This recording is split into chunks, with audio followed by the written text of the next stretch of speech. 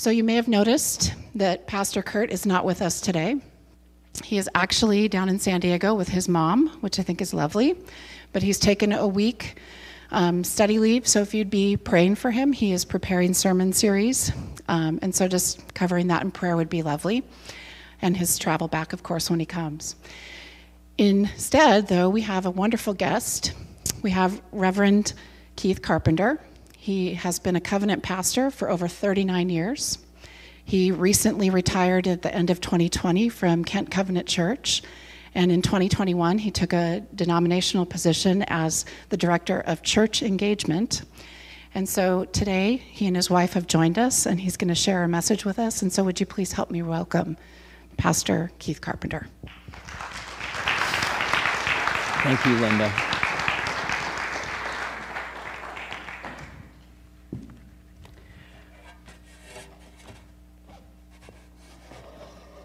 Well, I'm delighted to be with you here today. Over the years, I've heard so many great things about Faith Covenant Church in Sumner, and so it really is an honor to be here. And Mother's Day, of all days. Now, I don't want you to worry. I'm not going to try and preach a Mother's Day sermon, okay? That's way too complicated for a visiting pastor, preacher, and, I even would say about 10 or 15 years ago, as the pastor of the church, I gave up on that one. It's a challenge. But I do hope that all of you who are mothers have a wonderful day, and that all of us, have some good thoughts and good memories about our mothers. As we were worshiping today, and it was mentioned, I was thinking about my own mother, and I've already heard from my brothers. She went home to be with the Lord in 2015 at the age of 99. Yeah, so she did well, and it was time for her to go. We all knew that, but she hung on. She died 4 days after her 99th birthday, so I know she was hanging on for that last birthday opportunity. So in any case, I pray that today is a blessing for you. And I am subbing in for Pastor Kurt. And he had the opportunity to go and be with his mother today. So I just think that's an awesome and a wonderful thing, and I'm delighted that he has that chance. And I want to give a little shout out to my own wife, Michelle, the mother of our 3 children, and the grandmother of 2. Michelle, would you stand up for just a moment so folks can see who you are? Yeah, that's Michelle. So as Linda mentioned, I've been a covenant pastor for over 39 years, and I retired from Kent Covenant Church at the end of 2020, right in the middle of the pandemic. I would just say not a great time to retire, but none of us knew the pandemic was coming, and it had been planned ahead of time, and so I went ahead and did that, and then started this new position as Director of Church Engagement with the Covenant denomination. Now, everybody wonders, they ask me this all the time, okay, well, but what do you do? What is your job? And really, it's a fantastic position. I basically travel all around the country and thank pastors and churches for their faithfulness in supporting everything we do together as the Covenant denomination. And by that, I mean who we are, but I mean the efforts we're making to have an impact around the world for Christ. Our missions work, the way that we're leaning into racial reconciliation and justice issues. And it's really, really fantastic to come across churches like Faith Covenant in Sumner that are just doing such a great job of participating and supporting what it means to be a covenant church. So I personally am blessed by all of you. I represent what's called 3 strands strong in the covenant. It's from a verse in Ecclesiastes that says, a 3-strand rope or cord is not easily broken. And it really describes the relationship that we want to have and that we seek to have between local churches like yours, the regional conference, we're all a part of the Pacific Northwest Conference, and then the Covenant denomination. And we say we're linked together tightly so that we can accomplish more together than any local church could accomplish by itself. And so I just affirm and encourage churches, to be a part of everything that we're doing, and your church is fantastic in that way. So I thank you. So I'm also delighted to do this today because I feel like I owe a little bit of a debt of gratitude to Pastor Kurt's family. I knew his father, Bill, covenant pastor, who's retired now. As a matter of fact, I was in his congregation the 1 year that I was at North Park Seminary in Chicago and was blessed to hear him preach each week. And in my very first year of ministry, after I had gone to a place called River Falls, Wisconsin, and was pastoring a church, it was my very first midwinter conference. And I saw Bill, and Bill said hello to me, and he said, "Hey, Keith, why don't we just sit down for a couple of minutes and tell me how things are going in your church?" And I was so honored that, a veteran of covenant ministry, somebody I looked up to, would want to know how I'm doing as a rookie. And so, we sat down and I said, well, a lot of things in church need attention. We've started small groups. They never had them before. And I said, we started a committee to make a transition from the board form to a council form of church government. And I said, I'm, training people for visitation. And I've started this series from the book of Romans. And he said, "Hey, Keith, let me just stop you right there." He said, "Be careful. You're trying to do an awful lot of things at once." And he said, you're in danger of burning out. Just slow down a little bit. And then he said to me those words that have just stuck with me, and I think we've probably all heard them before. He said, Rome was not built in a day. You ever heard that before? Rome was not built in a day. He said, I'm just concerned that you're just trying to do too many things too fast and you are going to burn out. Boy, was that ever sage advice. I mean, that just stuck with me. And I went back and I told the board in my church about it, and they said, yeah, that's right. We don't want you to burn out. So let's just slow down the pace a little bit, and we can be working on all these things in the months and the years to come. But let's not force ourselves to do everything so quickly. Well, I will tell you this, in my job traveling around now, meeting with pastors, every once in a while I have a chance to say that to them. Just be careful you don't burn out. And folks, I think one of the things that, one of the ways you can serve your pastoral staff is to remember how demanding their positions are, and once in a while to just say to them, slow down, pace yourself a little bit, don't try to accomplish everything all at once. That's a heavy burden.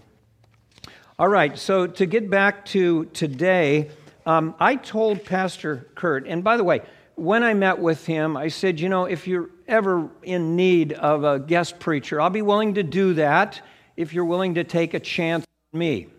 And so as we were leading up to today, a month or so ago, maybe more, he contacted me and said, would it be possible for me to come and preach today? And I said, I would be delighted to do that.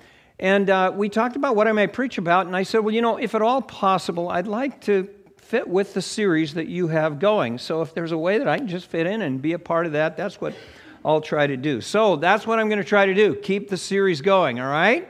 All right, it's called Reassembly Required, right? And it's a series about relationships, right? Some of the hardest stuff in life, relationships. And it's a series about, what to do when relationships break down, right? And, what we can do to move towards reconciliation. And I know we say in the series that reconciliation is not the goal because, we don't have complete control over that, do we? But we do want to walk away with a clean conscience. We want to know that we've done everything we can to make a relationship work. So we say it's no regrets. We'll come back to that in a minute. I have no doubt, after nearly 40 years of pastoral ministry, that sowing seeds of discord in relationships is one of Satan's favorite strategies. Would you agree with me on that? Amen. No doubt about it. Discord in families, discord in relationships among neighbors and friends, discord among the people of the church. If he can do that, that's what he wants to do. He wants us to live in the constant turmoil of difficulties in relationships, and he wants to harm and hinder the work of the church. So we don't want to be naive about that. And human nature being what it is, we so easily fall into the trap. And we have to work hard to overcome temptations, to break fellowship with others. And if we're going to repair those breaches that happen, we have to work hard at that. And it's interesting to me that this is nothing new in our time. We see it in the pages of Scripture. The Apostle Paul appealed to 2 women leaders at the church in Philippi to heal their breach so that the church could be more effective in its work and its ministry, because he knew it was having a damaging impact. Paul himself had this big fallout with the Apostle Mark that took years to heal. We know it did get healed, but it took time. It's something that occurred on the first missionary journey, and Mark sort of pulled up stakes, very young man, and went home at a time when Paul said he was needed so much for the work that they were doing. So I just want to say, this is the real down-to-earth, nitty-gritty stuff of life.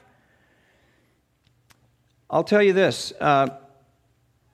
In 2016 at Kent Covenant Church, we lost a dozen families in the aftermath of the 2016 presidential election because of the ways people got after each other on social media.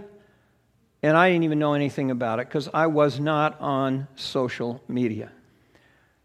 But as we were sort of unpacking what had happened, I had people on both sides of the political divide say this to me: I cannot sit in the same pew with someone who votes for Hillary Clinton or someone who votes for Donald Trump.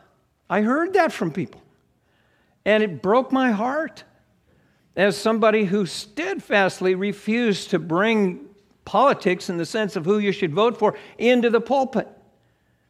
And yet this was going on in social media. I didn't even know about it. It was tragic. Tragic. All right, so Pastor Kurt taught about the C4 method of relationship management. You know what this is all about. I listen to these sermons, by the way. Okay, so I know what's been going on. All right?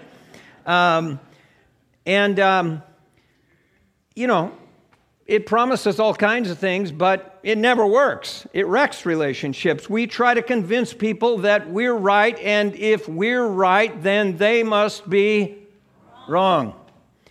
When that doesn't work, we move to coercion. We put pressure on people to come around and see things from our point of view.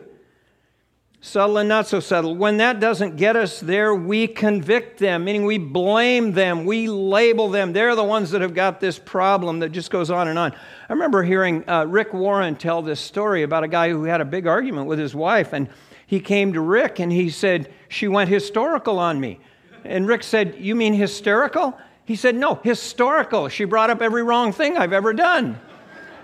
How many of you have ever been in one of those kind of arguments? Go ahead, raise your hand if you've heard about your history in one of those discussions. All right. And then the last destructive C is control. We lay down the law. We say, this is the way it's going to be. Like it or lump it. And relationships break. Okay. So last week, Pastor Kurt started laying out what it takes to heal broken relationships. There are 4 skills that will help us. Skills because they're things we can learn how to do, and we get better at them as we do them, okay? And there are always opportunities in life to practice these skills because relationships do get strained and stressed and sometimes broken, all right? He mentioned the first 2. I will get back to, not get back at, all right?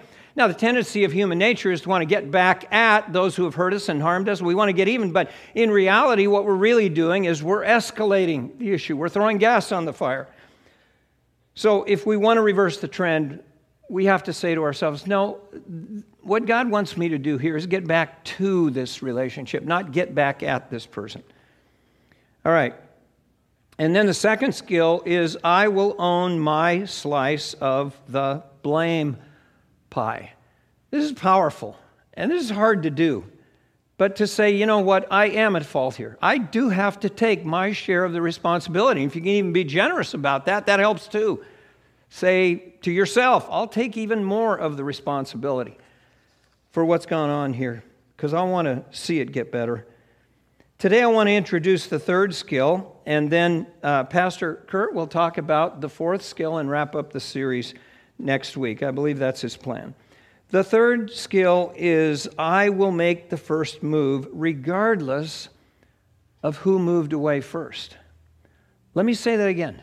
I will make the first move regardless of who moved away first.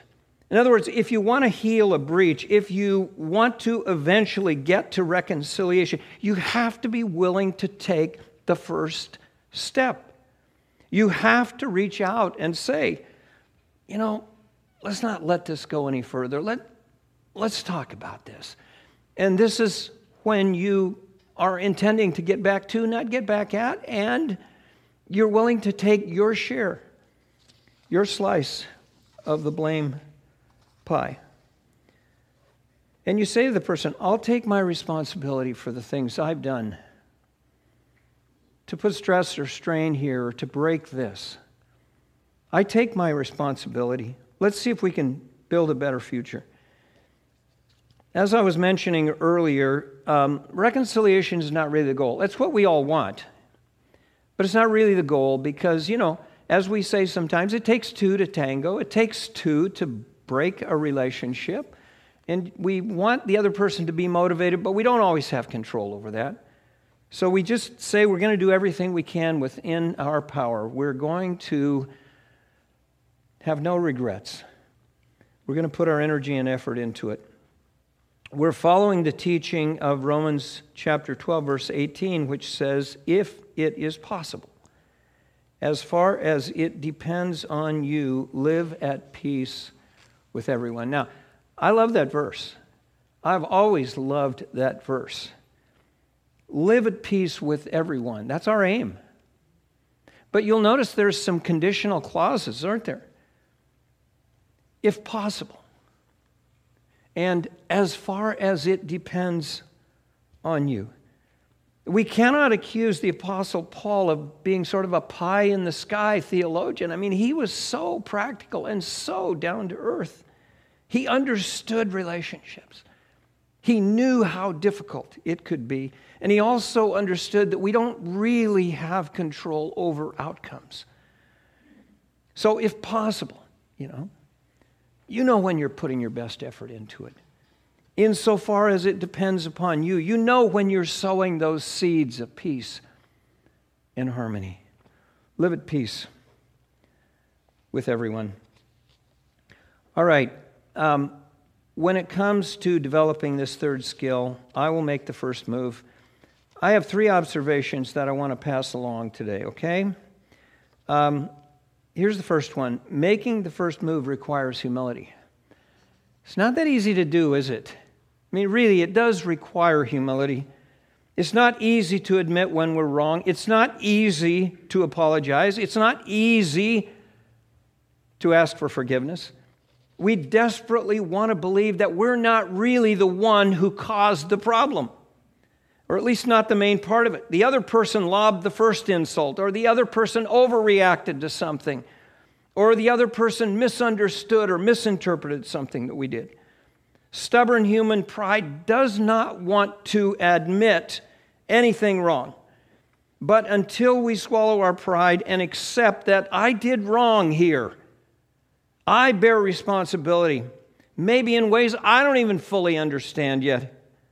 But I am at fault and I need to own up to this, or this relationship is not going to get fixed. And if I'm willing to admit my responsibility, it makes it easier for the other person to do so too. And maybe, by the grace of God, we can get things fixed and where they should be. Now, folks, remember this, okay? This is powerful.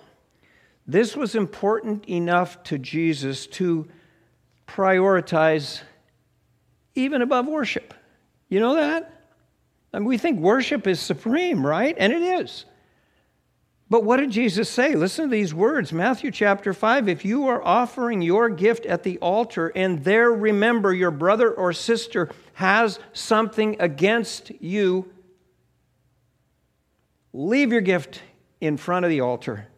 First go and be reconciled. Wow! That's amazing, isn't it?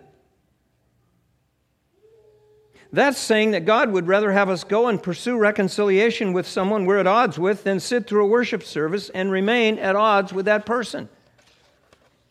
Now, you know that ancient Hebrew worship involved bringing animals for sacrifice, right? We don't do that anymore because in Christ, the final blood sacrifice has been made. We don't need to bring these animals to be slaughtered because Jesus was killed, His blood was shed on our behalf. He fulfilled, He finished that kind of sacrificial system. Now we gather to sing songs of praise, and our worship band just did a fantastic job this morning, didn't they? Bringing us into the presence of the Lord, singing those songs with those marvelous words, and we just all got swept up in it. That's a part of what we call worship now. That's how we worship God. It's more than that. We meet with God in prayer. We hear His word faithfully proclaimed. And I know from listening to Pastor Kurt, he does that week after week after week after week. I was so blessed listening to his messages and getting ready for today. And we present God with gifts for His kingdom's work. And that's all a part of what we call worship today. So basically, what those verses mean to us now is that if you walk in the door and you start to sing these songs, you hear the call to worship, and you realize there's somebody out there that's upset with me because of something I have done. What does Jesus say? He says, leave the worship service and go get it right with that person. Get on your cell phone right out there in the lobby. Whatever you have to do, get it right with that person. Take those steps to get right with that person. Then come back and worship. Worship with a clean heart when you've done that. But take that first step. Now, in Scripture, humility is presented to us as the fruit of the Spirit, meaning, it's what it should mean, meaning the longer we walk with Jesus, the more of it that should develop in us, because this is something the Spirit of God is always trying to develop in us as a Christ-like quality. And the Spirit of God wants to do this in all of our hearts and all of our lives. I'm not perfect at this. I'm actually pretty bad at it, but in my role as a pastor, I have known there were times when I needed to apologize. I just needed to apologize to somebody for something I said or something I did. And as I look back over the years, one of those things that really sticks out at me was a time at Kent Covenant Church when some of my early years there, we were trying to have a building program. And we eventually did have it. You know, it gave us the gym that we have there. But it wasn't easy to get going, and it took a lot of time. There were a lot of obstacles. And I remember we were close to applying for our building permit, and we had this congregational meeting in an evening, and, you know, it was time to vote on going forward with it. And I was aware, and it was brought up that, you know, some of the neighbors to our church weren't all that thrilled about the idea of us having a building program because it would mean more traffic on a side street, and that would have some impact on the neighborhood. And it was mentioned at the meeting, you know, that this was an issue, and somebody else, you know, raised their hand and said, yes, but a church is a permitted use according to our zoning, so really the neighbors can't stop us. And I thought, well, I need to say something. So I got up and I said, yes, but we want to be good neighbors. We want the people around us to feel blessed by our presence in the neighborhood. And then I said, you know, some of our neighbors are members of our church. We should keep that in mind. And then I said, some of those neighbors who are members of our church are here tonight. They're a part of this. Boy, did I really put my foot in my mouth on that one. I shouldn't have said that. 15 or 20 minutes later, a couple got up and left.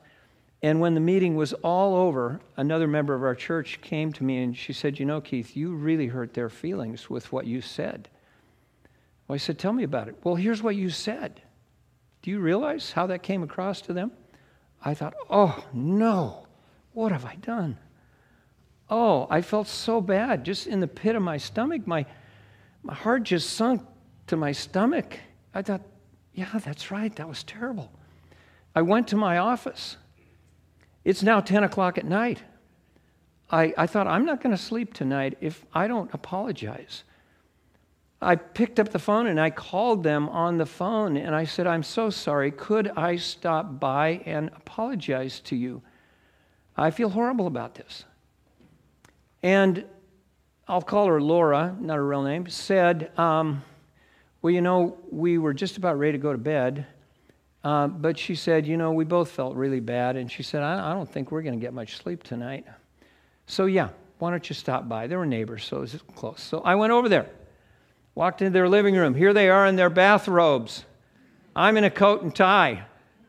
I said, I am so sorry about what I said tonight. I didn't think it through. You see, I had left the impression that somehow, as neighbors, they were opposed to us having the building program. I put them in a bad light.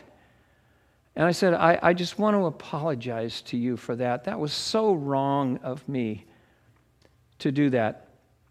They accepted my apology. Fred, we'll call him, said, you know, Pastor Keith, I would hate to have your job. Every time you stand up in front of people, you know, it's just a danger that you're going to say something that hurts somebody's feelings. And she said, Laura said, thank you, Pastor Keith, for coming by and apologizing to us. We forgive you. We forgive you. And she said, I think we will sleep a lot better tonight. Amen. And I said, I will too. That was a humbling moment for me as the pastor of the church to have to go and say, you know, I should never have said what I said. I am so very sorry that I hurt you, and I fully understand why you were hurt by that. We don't want to do that, but that's what God calls us to do. Here's the next one. Taking that first step demonstrates love. It really does demonstrate love. I'm talking about, you know, the agape love that we hear so much about in the New Testament that wasn't even anything that the Greek world valued. In fact, many scholars would argue that it was seen as kind of a weakness. The love that always treats others, everyone, with dignity and respect. Sometimes we define it as unconditional positive regard for someone, no matter who they are, no matter what they've done. We see the image of God in that other person, and we dignify them with the same kind of love that God has already shown to us. Think about that for a minute. He accepts us as we are. He loves us as we are. He loves us so much that, you know, He doesn't want to see us stay in the same condition that we're in as sinners and folks who are lost and away from Him. But you know, the Apostle Paul wrote at length about love in 1 Corinthians, and here are just some of the things he said. Just listen to this and think about this in the context of relationships, okay? Love is patient. Love is kind. It does not envy. It does not boast. It is not proud. It does not dishonor others. It is not self-seeking. It is not easily angered. It keeps no record of wrongs. Love does not delight in evil, but rejoices with the truth. It always protects, always trusts, always hopes, always perseveres. Boy, if we can deal with others with that kind of love, that's powerful. That's life-changing. That's impactful. That's a formula for healing broken relationships. Practice love that way toward others consistently, and it's going to make a difference. There's nothing about that passage that suggests any of us are perfect. We're not. It just holds up an ideal before us, and it says, here's how to live, here's how to treat others, here's what to do when there's a problem.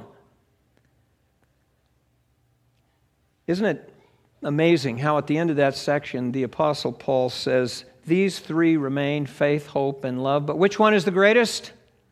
Love. And the greatest of these is love. All right, here's my last observation.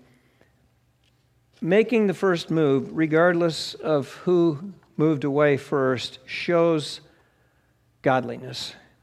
It shows godliness. Now, what do I mean by that? Well, I mean it is God-like to do that. Just think about everything God's done for us and how it came to us. That's what God did. God the Father sent His Son Jesus to us. He didn't have to. God wanted to. God wanted us to be reconciled with Him, so He sent His Son. And by the way, you can see why we say no regrets is the goal, because there are people around us that are turning God down, aren't they? On Him sending His Son for the sake of reconciliation. Coming back home to Him, living in a healed and whole relationship. God wanted to save us for eternity. God wanted to rescue us from the condition of sin that we find ourselves caught in. God wanted to make a difference in our lives. The Bible says, while we were yet sinners, Christ died for us. God made the first move towards us as people lost in sin, lost in futility, lost in helplessness. Human beings. All right, so listen to 2 Corinthians 5:18 through 20. This is what the Apostle Paul wrote to us. All this is from God, who reconciled Himself to us through Christ, or rather reconciled us to Himself through Christ, and gave us the ministry of reconciliation, that God was reconciling the world to Himself in Christ, not counting people's sins against them. And He has committed to us, we got to hear this, and He has committed to us the message of reconciliation. We are therefore Christ's ambassadors, as though God were making His appeal through us. We are Christ's ambassadors. God is making His appeal through us. That's the work of the church. That's the work of each one of us as followers of Christ. That's saying that God has reconciled us to Him through Christ. In Christ, He has forgiven us of our sins and healed our broken relationship and our estrangement, so that our sins are never held against us again. And He has called us as followers of Christ, as disciples. That's all wrapped up in that word disciple, being a follower of Christ. Not just a believer, but a follower of Christ. He has called us as Christ's disciples to take the message of reconciliation to the world. Since reconciliation in Christ is our message, what do we need to do? How do we say it? We need to practice. We need to practice what we preach. We need to practice what we preach. Say that with me.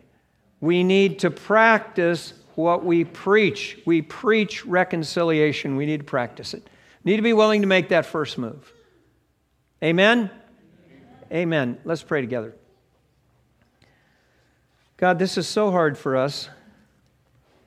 We don't want to be naive about the fact that we have an enemy who loves to sow the seeds of discord in human relationships. We want to own up to the fact that our human nature takes the bait so often. And we have no doubt that the enemy would like to break us apart from others we love and harm us by dividing us in the church. Thank you, O God, that you accept us as we are, that you draw us to Christ, that you change our hearts and our lives, and that you've done this amazing thing by actually putting in our hands as the church and as followers of Christ the message of reconciliation. Oh God, by your Spirit, help us to be messengers, agents of reconciliation, to live in the joy of a healed relationship with you, and to want to bless others around us with the same. We thank you and we give you our praise in Jesus' name. Amen.